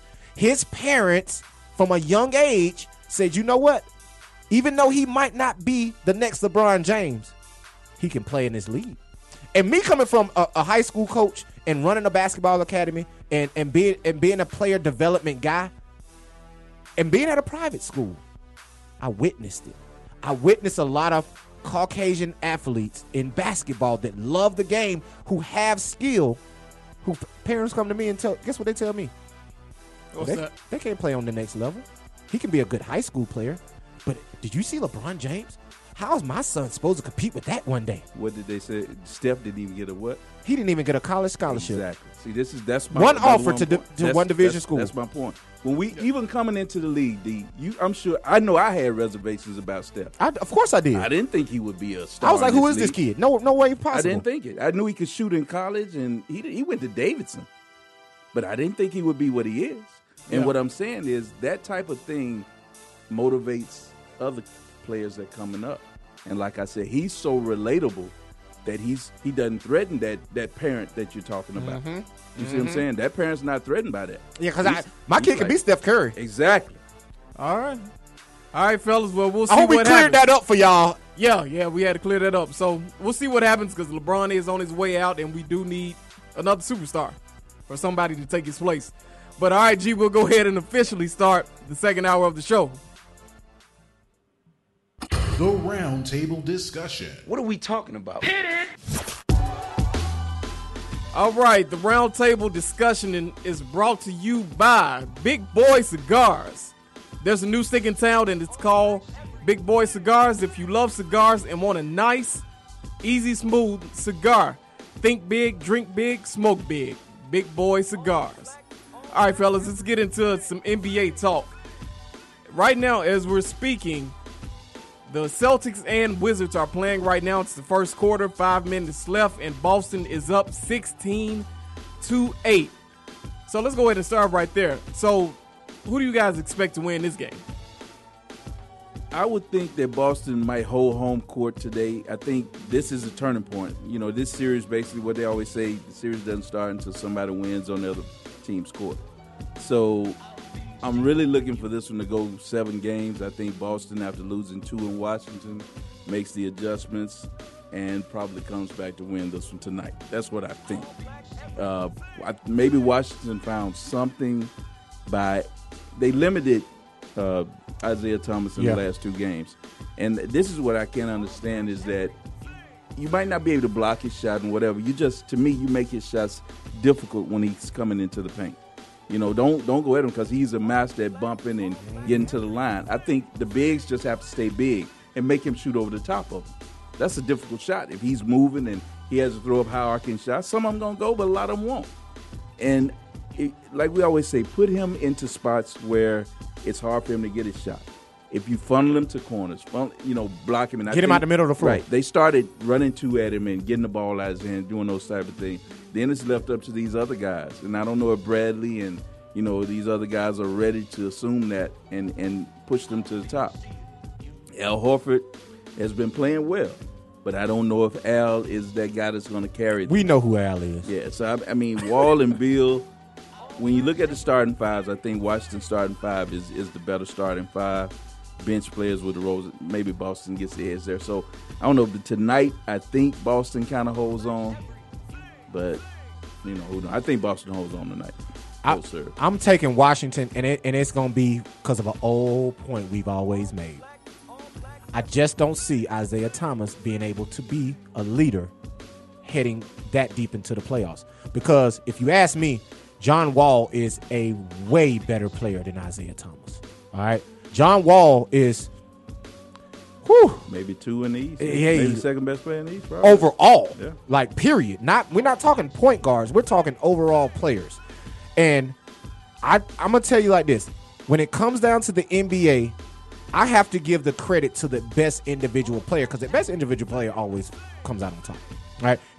So if it's coming, this series comes down to John Wall versus Isaiah Thomas. And if you got to ask me, I'm taking John Wall all day.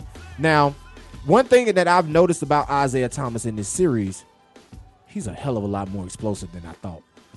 When he gets to the rim, he finishes at the rim. You know what I'm saying? These aren't floaters. These aren't little Aki shots. He is shooting finger rolls at the rim. And I'm looking like, how is Washington allowing him to get to the basket? Like, that is it's mind-boggling for me to see Isaiah Thomas go between 3 defenders, one being Marcin Gortat, and shoot a finger roll at the rim. So his game is way more. It's expanded a lot more than I gave him credit for. And the jumper is wet. Oh, that his jumper off the dribble. I'm not saying he's Steph Curry off the dribble, but it's wet. He's in the same. He on the same page. He might not. Let me say this. He in the same chapter. Yeah. He might not be on the same page, but he in the same chapter with Steph. Because I watched the video of him today. Guess what Isaiah Thomas did? What's that? Threw it up off the bounce, catch, and windmill. Yeah, I saw dunk. That. I saw that. Isaiah Thomas did a off the bounce windmill. I thought the goal was lower. I did too. I did. I thought the goal was lower. I thought it was one of those prank videos. Yeah. It was a real goal.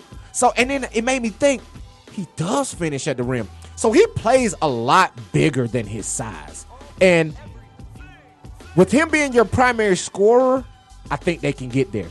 But with him being your primary ball handler, scorer, and player, I don't think they can get there. I have to give that edge to John Wall. But the only reason I give that edge to John Wall, but I don't give the edge to Washington. If you're going to talk collectively, Bradley Beal and players and the Morris kid, they got to step up and play better. Because Boston has a better bench. They go deeper. But their starting five, it shouldn't be a competition. Boston's starting five should not be competing with Washington's starting five. I agree. So my point is, if that's the case, it's the others that aren't doing their job. So I need 25 from Bradley Beal. I need 14 from Morris. I need 14 from Porter. I need 10 or 12 from Oubre. I need 10. Those players aren't giving the support. Because if John Wall got to go for 45 a night, it's going to be hard for them to beat Boston. And 15 assists. It's going to be hard for them. That's Russell Westbrook. He's playing with a bunch of others. Like, he's still getting his points. He's still getting his assists. So that means you're being productive as an extra, but you're not doing your job. All right, fellas, we got a caller. Sounds like, look, it's James. Yeah. Hey, James, what's going on, man? Man. James, you there? James, can you hear us? Like it left. Oh, all right. Well, let's keep talking. He'll call back. But audience, an update on the score. It's now 3 minutes left in the first quarter. Boston is up 24-14. So we'll actually move on to the game that happened last night. The Spurs beat the Rockets in overtime 110-107 after Manu Ginobili blocked James Harden's last-second shot. And Kawhi also hurt his left ankle around the 5-minute mark of the third quarter. He came back in the fourth, but he missed overtime. Hancock, how does this change the series for both teams? If Kawhi can't play, it's pretty much a wrap, I believe. Hey, up 3-2. Yeah, I think, but he's just too much on offense and defense to overcome. He says he will play. Yeah, Game 6. See, but he doesn't have a twin brother like the Morris twins. And I don't know. But anyway, I think they switched. Go ahead. Kawhi is just so big for them. Manu played well, but can Manu muster it up again? He's 39 years old. Danny Green is streaky. Danny Green. And that's the thing. And Aldridge hadn't shown up. You know, he's not getting anything. And we know, I love Powell when he's with the Lakers. He helped my boys get 2 titles. But Powell is weak around the rim. He over the hill, He's man. over the hill. And even when he was in his prime, he played a soft game. That was always a knock. That was always a knock. And I just, I think in the end, without Kawhi, if Kawhi's not 100%, I think Houston's going to pull it out in Game 7. What's interesting for Houston is that, I was looking at the at Game 6 box score. Aldridge had 18 and 14. He played better the other night. He's going to need to do more of that because with Houston not having Nene, they have to start. They start Capella and they basically play like 4 guards, and they're only going 7 deep. And their backup big is Ryan Anderson. That was a coaching mistake in my point. You got to take advantage of. I think the Spurs have to even further find ways to exploit Anderson guarding Aldridge in the post. I don't think Gasol is gonna. He doesn't have the skill to even to keep up with the speed of the game. The way that Houston plays, he can't keep up with them. And see, Aldridge can't either, though. See, that's the thing. When they're gonna pull Aldridge away, they're gonna pull Powell away. And if Houston, let's just say they go now, you have 5 basically forwards and a couple of forwards and guards on the floor, and they're gonna space around the 3 and let Harden do what he do. And without Kawhi if Kawhi's not 100%, Harden's gonna kill him if he can't move. And I agree. And here's the thing: we've been watching this series, right? And the Spurs are currently up 3-2, and everybody we know that San Antonio can't run with Houston. They can't match to keep pace and space. They can't match that. Right. They can't match the speed. But here's the thing: this is why they're up 3-2. They don't have to do that because Houston can't match their bigs. When San Antonio plays big, Houston struggles. They really struggle. Houston plays well when San Antonio tries to match them by going small.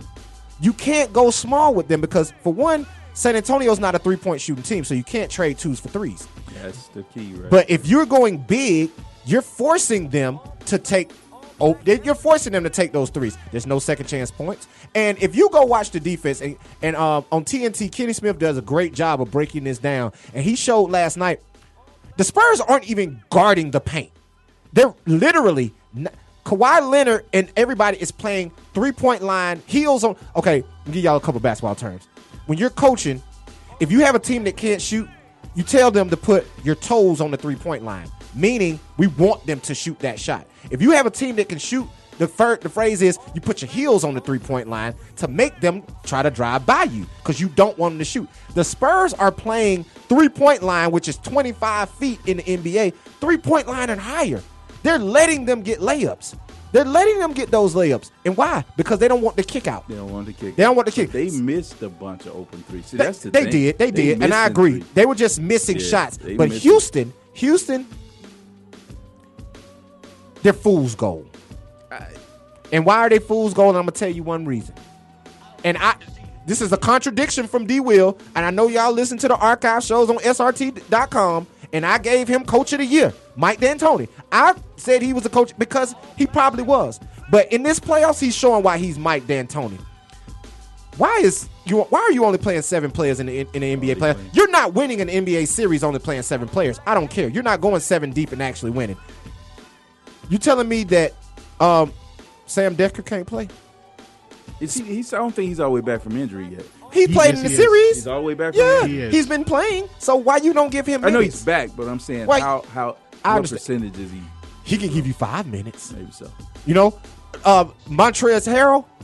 Now he can give you 5 minutes. That I agree with. I don't know why he's not playing because he gives you an active body. Exactly. Quick question: does Nene being out in audience? Nene, the Rocket center, he's out for the remainder of the postseason due to a left adductor tear. So would he have made a difference? He was playing well, but he wasn't the starter. Capella was the starter, but Nene was playing well. Yeah, he was a force. Well. He was a force. He was a big that gave them a presence. But they didn't play through him anyway. I think you. But he was another guy that was like the roll guy, the pick and roll, like they do with Capella. Yeah. He sets great screens. True. Yeah. I just think I'm telling you, without a healthy Kawhi, I think Houston is going to run them. It's all about them making shots. And one key that now I will agree with on what San Antonio's done is not fall prey to those fouls, those flailing fouls that Harden gets a lot of. Yeah. Pop, if you remember the first game of the series, Danny Green got a foul call on one of those plays where Harden came off a screen and got hooked. I think it was about 15 seconds into the game. He called a timeout and he cussed Danny Green Yes, he did. Yes, he did. And what he wants is no stupid fouls like that. When you go to guard him, do not reach. Let him lay it up. Get your body around and just kind of contest the shot. But he doesn't want you reaching. If you do, you're coming out. What can help San Antonio, though, is Houston is only going 7 deep. Bingo. So if they get tired, what are they going to end up? They're going to end up fouling. And I agree they're tired, but they just stand around the three-point line and watch hard. There's no cutting, no movement, nothing. Exactly. But even with their important defensive players, like in the last game, Beverly had 5 fouls, and he went into overtime. Who knows they still lost the game, but he had 5 fouls. Ryan Anderson had 5 fouls because they're just out there. They had 4 players play 40-plus minutes. Are they going to be able to do that for at least these 2 games? No, they won't be able to do it. Not in win. And here's my other issue with it. Houston's also not going to win with Trevor Ariza at the 4 and Ryan Anderson at the 5. You're not going to be able to compete that way. So you're going to have to play a Montrezl Harrell. You have to get big bodies in there just to bang because Popovich is showing you, I'm playing our game. We're going to start out. Everybody was saying, what has been the narrative over the first 4 games before last night? Pop need to put one of the bigs on the bench. He can't start both against Houston because Houston was coming off 2 wins. They can't start both. Pop came back last night and did what? Started both of his bigs and end up winning the game without Tony Parker and without Kawhi Leonard. Now, Gasol only played 20 minutes. Yeah, I would be more afraid of them if they were physical presences, but Aldridge shoots a lot of fadeaway. A lot of them. And he is the issue why San Antonio hadn't won this series already. He fades away. He doesn't pound. He doesn't back you down. You got Trevor Ariza on you. Why are you not going to the basket? That's or why even Ryan Anderson is on him. Yeah. Even if that. He's 6'10" and powder puff. He doesn't want to bang. David Lee plays more physical than both of those guys. And he has played well when he's come in the game, but he's just over the hill. Yeah, exactly. So, all right, fellas, let's move on to another thing. But before we do that, again, San Antonio leads the series 3-2. And Game 6 will be tomorrow, Thursday, May 11th at 8 p.m. on the 4-Letter Network. And Game 7 will be Sunday if necessary. All right, so let's look ahead to the conference finals. Let's start with Golden State. So, D, who do you think will be the best matchup for Golden State? Neither one. Like, I'm going to be God honest with you. It doesn't matter. It doesn't matter. Like, if it's Houston to get a game. If San Antonio and we got a Gimpy Kawhi, it might be a sweep. I'm just going to be honest with you. I don't think San Antonio or Houston can even remotely pressure Golden State. Like, the series will not be interesting. We'll have to watch it, but I'm talking it's going to be 4-1. And at the very best, we'll get 4-2 from either team. And the only reason I say I'll give San Antonio, I'll give Houston a game or two is because of their shooting ability. But what do? What does Golden State do best? They shoot. Yeah. And guess what else they do? They actually defend. So that's a bad matchup for Houston, especially listen, JaVale McGee gonna get off against Houston. JaVale McGee will literally get off against Houston. Because what does he do? He rolls, lob. Catches lobs. That's it. If Aldridge was a lob catcher, this series would be over. He's not athletic at all. 0%. He plays below the rim. He's a 7-footer that plays below the rim. And with San Antonio, I just don't see them being the matchup is just too bad for them. I think Golden State took their heart that last game they played in San Antonio when they went up 20 or whatever, and Golden State came back and just killed them. Yep. Walked them down and beat them. I think that showed them right then that there's no answers. Can't compete. When you can pull those bigs out of the way, and that's what Golden State does. You got Steph and Clay. See, that's the difference between what Houston does and Golden State does. You'll see back cuts. You'll see passes into the post, whatever, that Golden State gets runs to the rim for layups. Houston rarely gets those unless somebody just beats their man off a dribble, and mainly that's Harden. Yep. Everybody else is just standing around. But watch Clay cut. Watch even your bench guys come in and cut. And then when David West is at the elbow, he's playmaker. Just making passes like, just like he passing out pancakes. So I think with that, the way they play and the defense that they play, that's the other difference. You hit on a little bit. Golden State plays defense. Draymond is going to play defense regardless. Don't matter. And the way he plays just is an infectious way that he just influences everybody on that team to play. Steph can give you only so much, but he's going to give you everything he got on defense. He's going to take a charge. He's going to strip. He's going to do whatever he can do on defense. Now, he can't play you head up. No. Every now and then he'll make a play on somebody head up, but he's a help defender. Yep. And they cover him. Watch. If he gets switched, you'll see another guy come in, push him out of the way, and take the big and get Steph out of their paint. Quick. They cover him so well. What you brought up, like with the way Houston plays as far as shooting, and they play small. Golden State is better at they play right into their hands and playing small. I mean, they have the so-called death lineup with Draymond at center. They probably won't have to do that as much as people might think if they play Houston, but they are better at small ball than Houston is, and that may be the deciding factor. And then watch this. This is the other thing that's added this year. When they go cold, they isolate Kevin Durant. They say, Kevin, go get us some buckets. You got to probably now when he's done, probably be in the top 3 to 4 small forwards of all time. Oh, yeah. And you can give him the ball and say, for the next 4 possessions, we're going to isolate you. And let you go get yours. Go get yours. Yeah. So when things aren't even going right, you can go to him. Yep.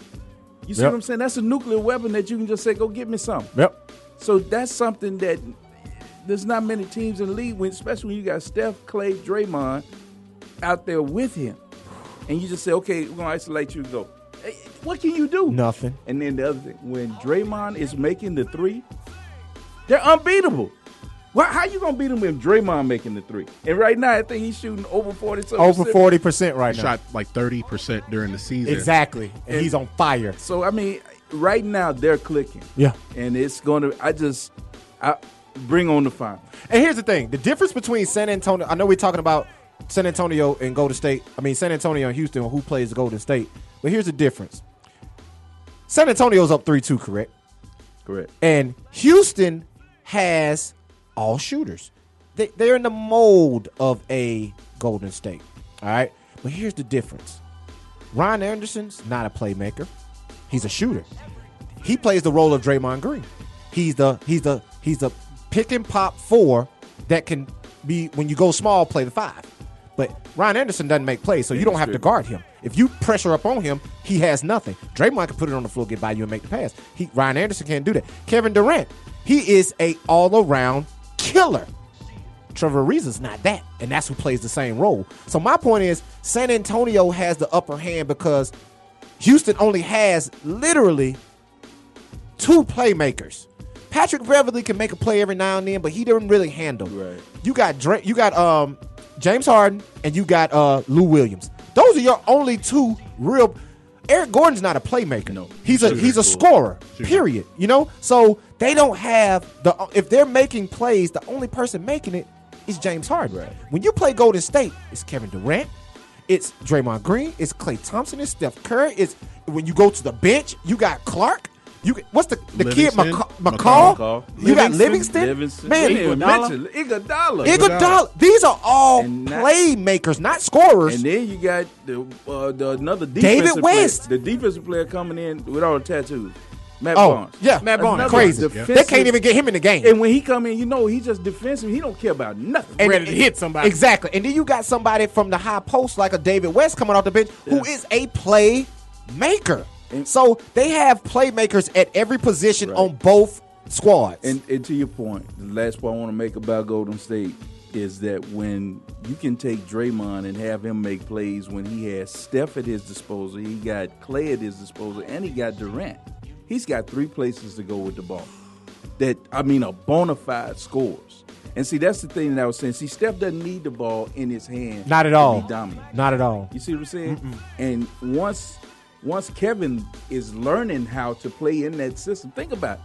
He's still learning when to cut. He missed, 20 games this year? Yeah, so he's still learning when to make a basket. He's getting better because now he had like 5 to 7 assists in the last couple of games, so now he's making plays. So that's the thing about it. When I don't see how Steph got to get his or whatever. Draymond orchestrates. Yep. He orchestrates and gets everybody what they need. And I know this is off the subject and it's not the question, but we might as well talk about it. That's the difference, and that's why I give Golden State the edge over Cleveland. Because Steph doesn't need the ball to get off. Nope. Kyrie needs the ball to get off. So when times get pressured, you can run Steph off screens. Put the ball in Draymond. Put the ball in Draymond's hand. Put the ball in KD's hand. When times get pressured in Cleveland, it's LeBron. It's LeBron. And if you can't run, and you got to tell Kyrie go stand in the corner because I'm not saying he can't, but he's not as effective coming off screens, coming off downs, catching and shooting. That's not his game. His game is isolation, put it on the floor, let's dance, and let me get to the rack. And if not, I'll give you credit. That's a hell of a step back he got. He can step back. He was in there. He was hitting them the other night. So I'm going to give you that part back. But that's the difference in those 2 squads is Kyrie and Steph are the X factors. And Steph is much more versatile than Kyrie. I have to get an edge to Golden State. All right. Well, speaking of Kyrie and the Cavaliers, let's fly back east. Segue. Yeah, great segue. Quick score. Quick update. Yeah. Oh, let's go to break real fast, and we'll be back with more NBA talk. Pay some bills. Yep. We'll be back with more Sports Roundtable on the Worldwide Radio Network. This is a national healthcare alert from the Health Hotline. If you have severe knee or back pain and you have Medicare or private insurance, we have great news. Finally, there's a way to reduce your pain without surgery or taking medications. Call us today and learn how you can qualify to get a pain-relieving knee or back brace at little or no cost to you. We'll even ship your brace for free. If you have excruciating knee or back pain and you have Medicare or private insurance, don't wait. You may qualify to immediately receive a pain-relieving, nearly invisible knee or back brace at little or no cost to you. I've used one, they're comfortable, and they work, and we guarantee your happiness. So call right now and get yours. I promise, we're here to take your call. Thank you. Call 800-430-9571. 800-430-9571. 800-430-9571. That's 800-430-9571. Sports Roundtable. Boys to Men, a new edition. If I want somebody Overall, to sing my gotta panties go off, new I'm going edition. with Boys to Men. Yeah, exactly. Hold on, stop. Did you get that? Did you get? She said, if I want somebody to sing my panties off. I hope you got that. That has to be a drop. Only on WWE 1100 AM.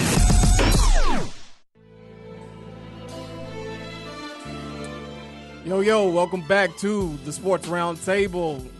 Your host Smoothback with Hancock, G, and the coach, D. Will. All right, quick score update.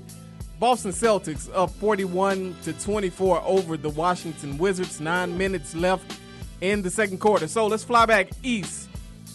All right, fellas. Who's going to be the better matchup for the Cleveland Cavaliers? I think Washington. We already talked about the starting five that they have. I think they provide the best challenge for them. They had some good regular season basketball games. Last time I think Cleveland played Boston, they really wiped the floor with Boston and kind of imposed their will on them. And I don't know if that's a carryover to that or not, but I think Washington with John Wall, I would love to see him and Kyrie go at it. You know, there's no answer for LeBron, so we won't even talk about that. But that point guard matchup with Kyrie and John Wall, I think is something that a lot of people be looking forward to. And I think Washington gives them the better go. I think with the size they have, they're gonna have to get a lot more out of Otto Porter because he's gonna have to space the floor to give Wall some more runs to the basket and whatever. So with that, and also they got to get a lot out of the bigs. You got to get some out of Gortat.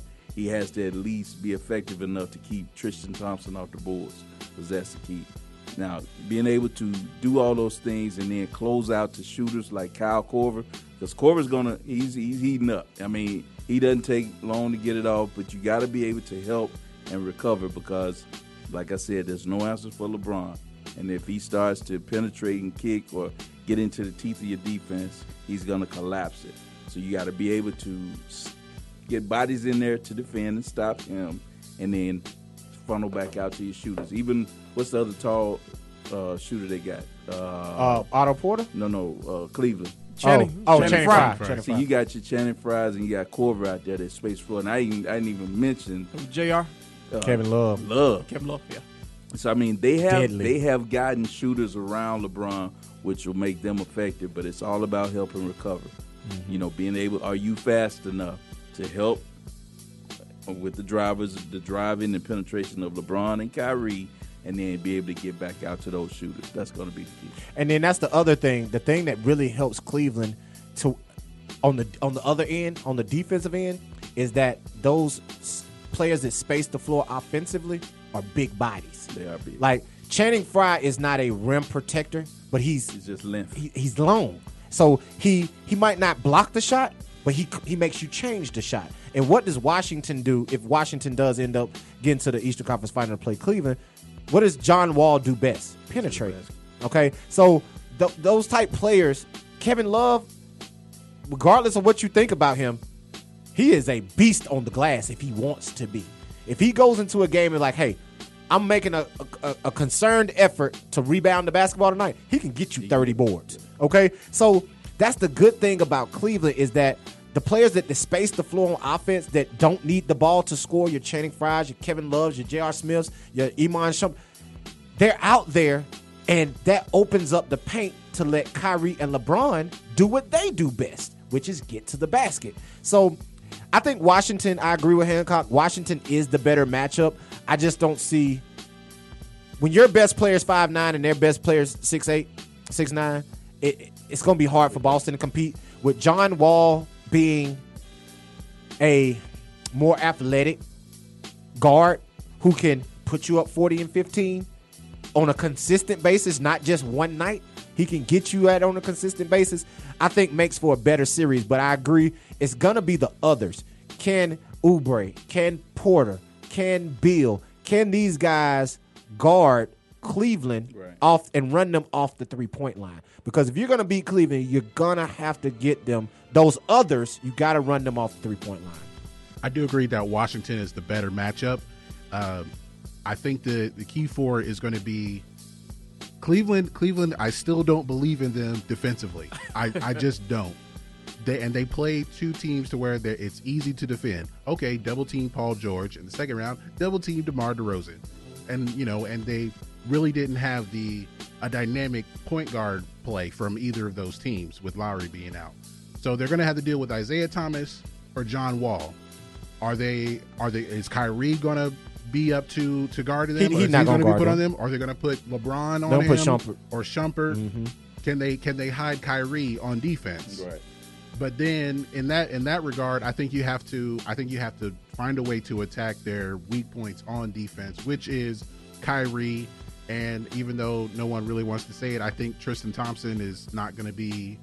He's going to struggle a little bit because I think whichever Morris twin is on the Wizards can push him around, and Gortat can push him around. So it's going to be more on LeBron to make plays for them if Cleveland's going to win. So it would be more interesting to see Washington play them because of all the dynamics. I agree. All right, cool, fellas. If we don't have anything else, we can go ahead and start wrapping this thing up. I know there's a. Oh, we still got time? Hey, we got time, bro. I got something I got to get you. I got something. Hey, listen, on Facebook Live, I'm looking at my man E.D. Elston. Elston, we got to talk about this. He says that Kyrie is better than Steph. Okay? And here's his logic behind saying Kyrie is better than Steph. Elston says Kyrie forces the defense to collapse on the dribble drive, which is true. He got the step back also. That is true. He can ISO. True. Everyone is worried about Steph getting off on the three, and Steph relies on the three too much. What basketball game are you watching? That is false. That is totally false. And listen, people, and we had this talk last week when we got blacked out. People discredit Steph's ability to handle and get to the basket because of his shooting ability. He enamors you so much with the eye on the shot that you think, oh, he can't do nothing but shoot. But if you watch him, his handles are comparable to Kyrie's. I see you rolling your eyes. No. His handles are comparable to Kyrie's. If you want to say one is 1, the other is 1A. Okay, if 1 is 1, it ain't no 1A, 1B. It's 1 and 1A. Or you can say 1 and 1.1. Okay, so the handles are a wash. Now, does Kyrie get to the basket better? Hell yeah, he does. But here's my thing. Steph is capable of doing that. But what does Steph do that Kyrie does not do? Listen, Kyrie finds nobody. He don't even look to pass the basketball. Steph is a willing and great passer. He is a great assist man. We know why Steph Curry don't average double-digit assists? Because he got Draymond Green on his team. Exactly. He has another playmaker to get to make exactly. So that's the only reason he doesn't average 10 assists. You've heard LeBron call Kyrie out because I think it was a game where Kyrie had like for years 48 pounds and zero assists. So Kyrie is I'm not saying hell no. He is a one-trick pony on offense. He is a deadly scorer. But to say he is a all-around player in the mold of a Steph Curry, it's not even close. It's not even close, in my opinion. My opinion. You won't get much argument on me with that. I agree. I think Steph, the way he sees the floor, makes passes with either hand at any time. Head is always up, and he'll get the easy bucket for you. I mean, he will. But Kyrie's going to boogie now. Don't get me wrong. Oh, he going to dance. He going to dance, and he going to boogie. And I before we go, I did want to talk about the point guard thing, and I thought G brought up a great point. Cleveland didn't face a great point guard in those first couple of rounds. No. And I mean, who's the point guard for the Pacers? Teague. Jeff Teague. Don't do him like that. Don't do Teague like that, man. He had a good series. Jeff Teague and, like G said, Kyle Lowry was out, so Corey Joseph was left to play, and he's what? Essentially, we talked about it during the break. He's a backup point guard. He's a good player, but he's a backup. He's a backup. Wow. Yeah, like I said, I can't wait for the Wall Kyrie Irving match. Yeah. Because you can We best waiting on believe- Kyrie and Steph. The Walls Kyrie gonna be better. That's gonna be a good one. Yeah, that's gonna be a better matchup. Because you can best They're gonna believe actually guard each other. Wall wants his name up in that talk about top point guards in the league. He wants his name to be mentioned. He's had a lot to. He's been playing with like a chip on his shoulder, pretty much. It's like he's taking it out on whoever they're playing. Like he had to take it out on Schroeder. No, he took it out on him. Ooh, he opened up just a can doesn't on him. like him. And with Isaiah Thomas, there I understand there's the story, and he's But playing Isaiah inspired doesn't guard ball, him. But they Isaiah- don't guard. They don't He's guard each struggling other. tonight right now, but John Wall is. But that second half, a lot of times we see him turn it up in the 2nd Mm-hmm. half. But he's struggling right now. So is John Wall, is he gonna, if they do make it to the conference finals, is he good enough to get 2 games from Cleveland? He's gonna need some help. He's gonna have to have a phenomenal night from like a Beal, where Beal just goes unconscious from shooting, and Gortat's got to give them something in the inside. They got to get some type of presence. And Dez made a good point. Dez Robinson, what up, Dez? Checking in. Dez said 3 of those games against Indiana with Cleveland, they were close. They could have went either way. If CJ Miles hit the shot. CJ Miles passes it back to Paul George like he should have, they probably would have got that game. Okay, so I understand. Indiana has a superstar in Paul George. If you have a superstar on the court, you have a chance. Boston against Cleveland, Boston doesn't have a superstar on. They have an all-star, but he's not a superstar. So it's going to be hard for them to compete. And then he's 5'9". John Wall is a bona fide superstar. I agree. So he can go out there and win a game himself against Cleveland. Like, he can go head-to-head with LeBron. He can go bucket for bucket with LeBron. Not for 7 games, but for 2, 3 games, John Wall is capable of doing that. So that's why I say the Washington series will be a better series. Will they even compete to get close to winning the series? I don't think so. I see a 4-2. Game 1 will be the game because I think Cleveland will be rested and probably won't have their game ready. If they're going to steal one of that game is the one to steal, just like Indiana almost got Cleveland in that game. It's always the game 1. That's the game. And I think Washington, if they get past Boston, coming into game 1 will be the game that they need to try to get. Let me ask this question since we're doing a lot of looking ahead. Do you think Washington is going to get past Boston? I do. I think in the end they're gonna find a way to get by. Like I said, I think it goes 7, but I think tonight because I think Boston's gonna win tonight. Right now they're they're up 20. They're up 20. Boston's up I think, like I said, I thought they would win tonight after losing 2 in a row. But I think going back to Washington, I think Washington will win that one, and then I think they're going to pull it out on Boston's home floor. In Game 7. In Game 7. Yeah. One last question, and this is a personal question. It's not related to the playoffs, but just looking forward to next year. Gordon Hayward, forward for Utah Jazz, he's a free agent. If he goes somewhere else, can he make a slight change or shift in power in the NBA? If he goes to Boston. He could help in Boston without a doubt. Yeah. But I don't think he's leaving Utah. The key thing is for Boston next year, no matter what happens, if they don't come back next season with George, Butler, or Hayward, like what was this all for? And here's the thing. I know we're getting short on time, and I think we're going to be regress if we don't mention the comments of Michael Jordan about LeBron James being better than him.